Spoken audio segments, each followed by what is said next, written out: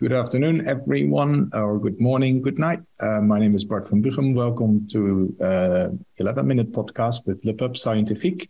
I am Bart van Buchem. As I said, I'm a pain specialist physiotherapist, and I'm excited to have Albere Koke.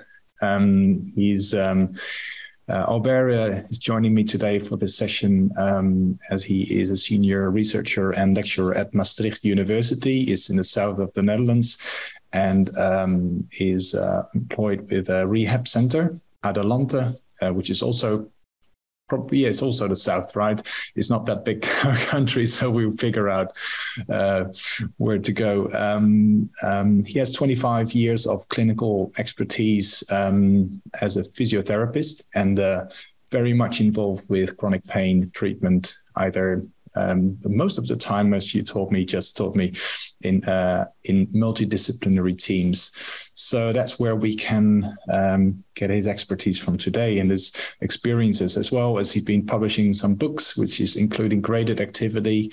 I think that title is one of those that I had on my bachelor education as a physiotherapist. I think that was one of the mandatory books you had to read, Graded Activity. Thanks for joining me, Albere. Yes, thank you for having me. Yes. Nice to be discussing with you some topics about chronic pain. Yes, it's exciting. And I forgot to mention that Albere also holds positions in the Dutch, what's former the Dutch Pain Society, I'm a representative for physiotherapy for the Dutch Association for Physical Therapy. I'm representing them in the Pain Alliance, which is a new chapter. It's a chapter of IISP, and it's a multidisciplinary, alliance for trying to get pain, chronic pain, in the picture of healthcare policymakers, etc. Yeah. Yes, which is very much important. That's good that it's sort of moving forward. And I've been part of some of these sessions, which is exciting. So if you're in the Netherlands, I would definitely recommend you to check in with the Pain Alliance and to see how things are moving inter and multidisciplinary let's try to pull this together rather than just trying to do it on your own. I think we just that's part of this discussion. I'm going to hit the 11 minutes for our podcast listeners or viewers. After the 11 minutes, we will extend our conversation that will be available for our premium members. And I'm looking forward to this, Albere. So let's go for it.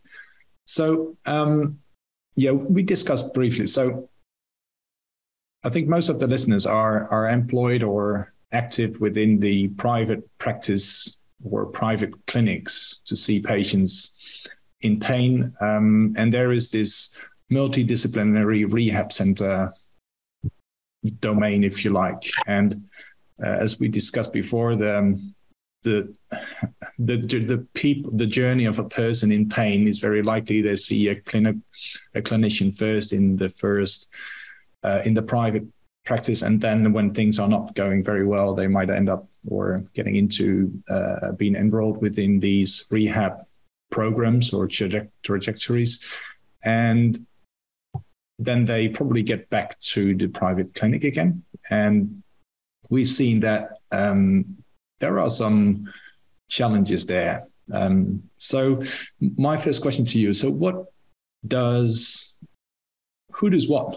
So what do you think is the most important difference between private practice or like clinical goal setting and expectancies you should have compared to the rehab centers you've been working and putting your work together? Well, I think what you see is that the pain programs or pain rehabilitation programs in rehab center are traditionally they were more a last resort something. So people in pain, they first sought the solutions in all kinds of interventions and for all kinds of medical specialists or physiotherapists or whatever. And they have a long journey and they are referred to a pain rehab clinic very late, and too late, because in our center, people were 8-9 years already had chronic pain before they were referred to such a center, to such a program. And that's a pity, because then, of course, you see that during that time, during that journey in the medical care, people are getting worse, more pain, more disability, quality of life diminishes, people get loss of their jobs, they lose social contacts, etc. And then in a program, you try to fix that again a little bit and to try to improve daily functioning and quality of life. But of course, those programs they are successful, but that they cannot bring a person back to his previous life before pain starts. So patients should be referred earlier. But then again, these programs are not well known. I mean, if you see in literature, you see also that people with chronic pain are referred to a pain clinic or pain specialist clinic very late in the trajectory, because the dominant view of pain is biomedical, and first people and also doctors and therapists first look at that and try to fix it, and that takes a long time, just by waiting lists, etc., from doctor to doctor. That takes a lot of time, and that's a pity. It should be earlier. I think these programs should be earlier, and they can also be provided in primary care already. So that's really interesting to say. So the sooner people will get referred to a pain clinic, or the treatment that is offered within the pain clinic, which sounds, by the sounds of it, it's from. So your definition of pain rehab is very much focused on social and participation and disabilities. Is that right? Well, the focus is that we treat not the pain is not the goal. The pain reduction or solution is not the goal. The goal is to improve daily functioning and quality of life in general by self-management. And I think the earlier you start with that, you can help people better to cope with the problem, and then you can.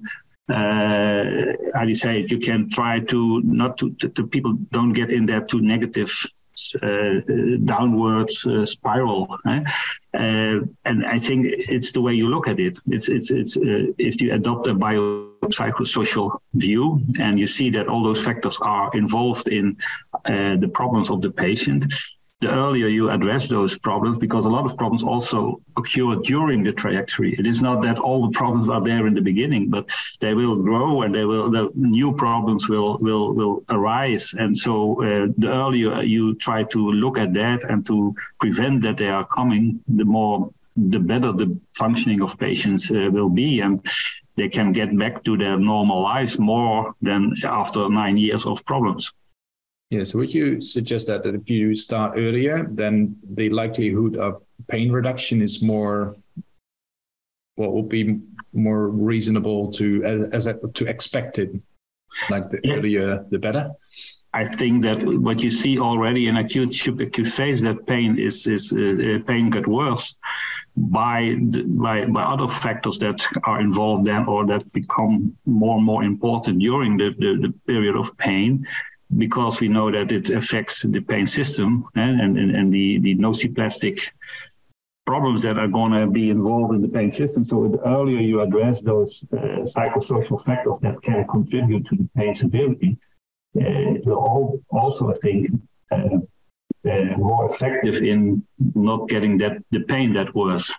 So I think pain severity can also be diminished if you treat it earlier from a biopsychosocial view. But again, we don't know everything about pain and we don't understand everything. Though really, can we then really get, prevent chronic pain and patients who do not have pain at all? I don't know. That would be very nice, but that's a very difficult thing to really get all the pain gone. Yeah, would the person that suffer, let's say, from a 2 or 3 years ongoing pain compared to a 10-year duration of pain, would they fit in the same program? Would you, in the ideal world, would you have different programs for those people depending on the duration? the duration is one aspect, of course, that will maybe add to the complexity of the problem, but not just. I think a patient with 2-year duration of complaints can be more complex than a patient with 10 years complaints. But you always have to look at the unique profile of a patient. What kind of factors are there? In what context, contextual factors are there, psychosocial factors again. So you have to make a matched treatment to the profile of the patient, but you have to address more factors than just one. And that is how you combine it in multidisciplinary or interdisciplinary treatment. You try to combine what is necessary for this patient. And there is no one-fits-all program and of course, the prognosis, whether a problem from 2 year would be can be better treated than a 10-year long staying problem. It depends on the profile. But you see certainly that the longer the pain exists, the more problems are contributing to the problem itself, I think. Yeah. What would you consider what would be the key elements of an approach, like a multidisciplinary or either interdisciplinary pain treatment? What will be the key elements of it or targets that you would have? The key elements is that all the people that are involved in the process have the same view and look at the same way and talk the same language, also with the patient and to the patient, so that there is a shared understanding of what factors are contributing here. And then from that shared understanding, you can make a program that fits with the factors that you analyzed and everybody agrees on that these are important factors. Mm. And then you can work on it and then see how it develops and how it succeeds or how you have to adapt to it. Yes. What will be the common, what will be the way to explain what is actually happening in these approaches? Is it cognitive behavioral, or is it how would you? It's a combination. I think there's a lot of physical work. I mean, people have to learn again to move or to be active and to experience what it is to move despite pain or with pain. So there's a lot of experience going on, but also a lot of cognitive work to explain and to reconsider and to work also on your emotions. So it's a combination of physical and cognitive emotional approaches, and you can have lots of methods in that. And all programs have more or less the same view, but the content can be very different. Depends on the experience and the qualities or the skills of the therapist also, of course. Yeah. So is that right, that the quality of the program relies on the quality of very much on the quality of the, let's say, the treatment team? I think that's a very important factor. Yeah, that you have to be experienced. As we had talked in preview, that education is not that well on pain for all kinds of health specialists. So you have to learn it in practice, and you have to improve your skills to adapt and to really can coach a patient with chronic pain. To have that broader view, because we all are maybe trained in a specific view, but the broad biopsychosocial view is not that trained well in the curricula. Yeah, so that's really interesting, because I think that will be, I think when we are relying on let's say the literature, it tells you that CBT approaches, for example, in the CBT approaches for chronic pain, for example, relies on I'm gonna finish up for a bit, but I got this one more. So if we're relying on the literature, it would tell you that CBT approaches have a certain effect, for example, then it basically saying, well, this is the approach. Probably you need to be able to deliver that approach.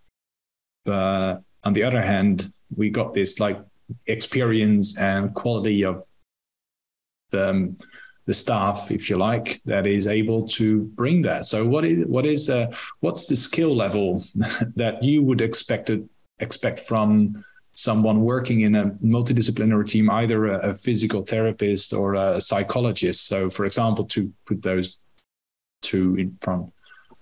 Well, I think, again, you have to have a certain attitude. It should be a patient-centered attitude to be really interested in the person and to know what that more factors than just a physical or psychological factor, that the combination of factors will be involved, and that you have to have some knowledge about the other domains and what the psychologist should know what the physiotherapist does and how he works and otherwise. So you have to have some knowledge and insights in how other people work. Then you can combine your methods to work on the same goal also. Because I think it's important to have one overarching goal for a patient, and all the disciplines have to add in their therapy something that will help the patient to get that goal. So you have to have really a sort of an alliance and understanding with each other about everybody's skills and knowledge. But you have to also broaden your knowledge on different terrains of different domains. Absolutely. Yeah. We'll extend on this, because I think this is a very critical part of where pain care in general is very challenging. Who does what, and who's responsible? What is the expectancies of when people get into patients are referred to a pain clinic? What is the best outcome you can get? Let's talk that through. Thank you for listening. If you are listening to the podcast right now, I would definitely encourage you to look up on our website to see some of these extended conversations. And I think Albere's insights in pain rehab is really interesting, and especially when you're working in the private setting or private clinic, this will be key information. Thank you for listening, and see you in 2 weeks. Thank you.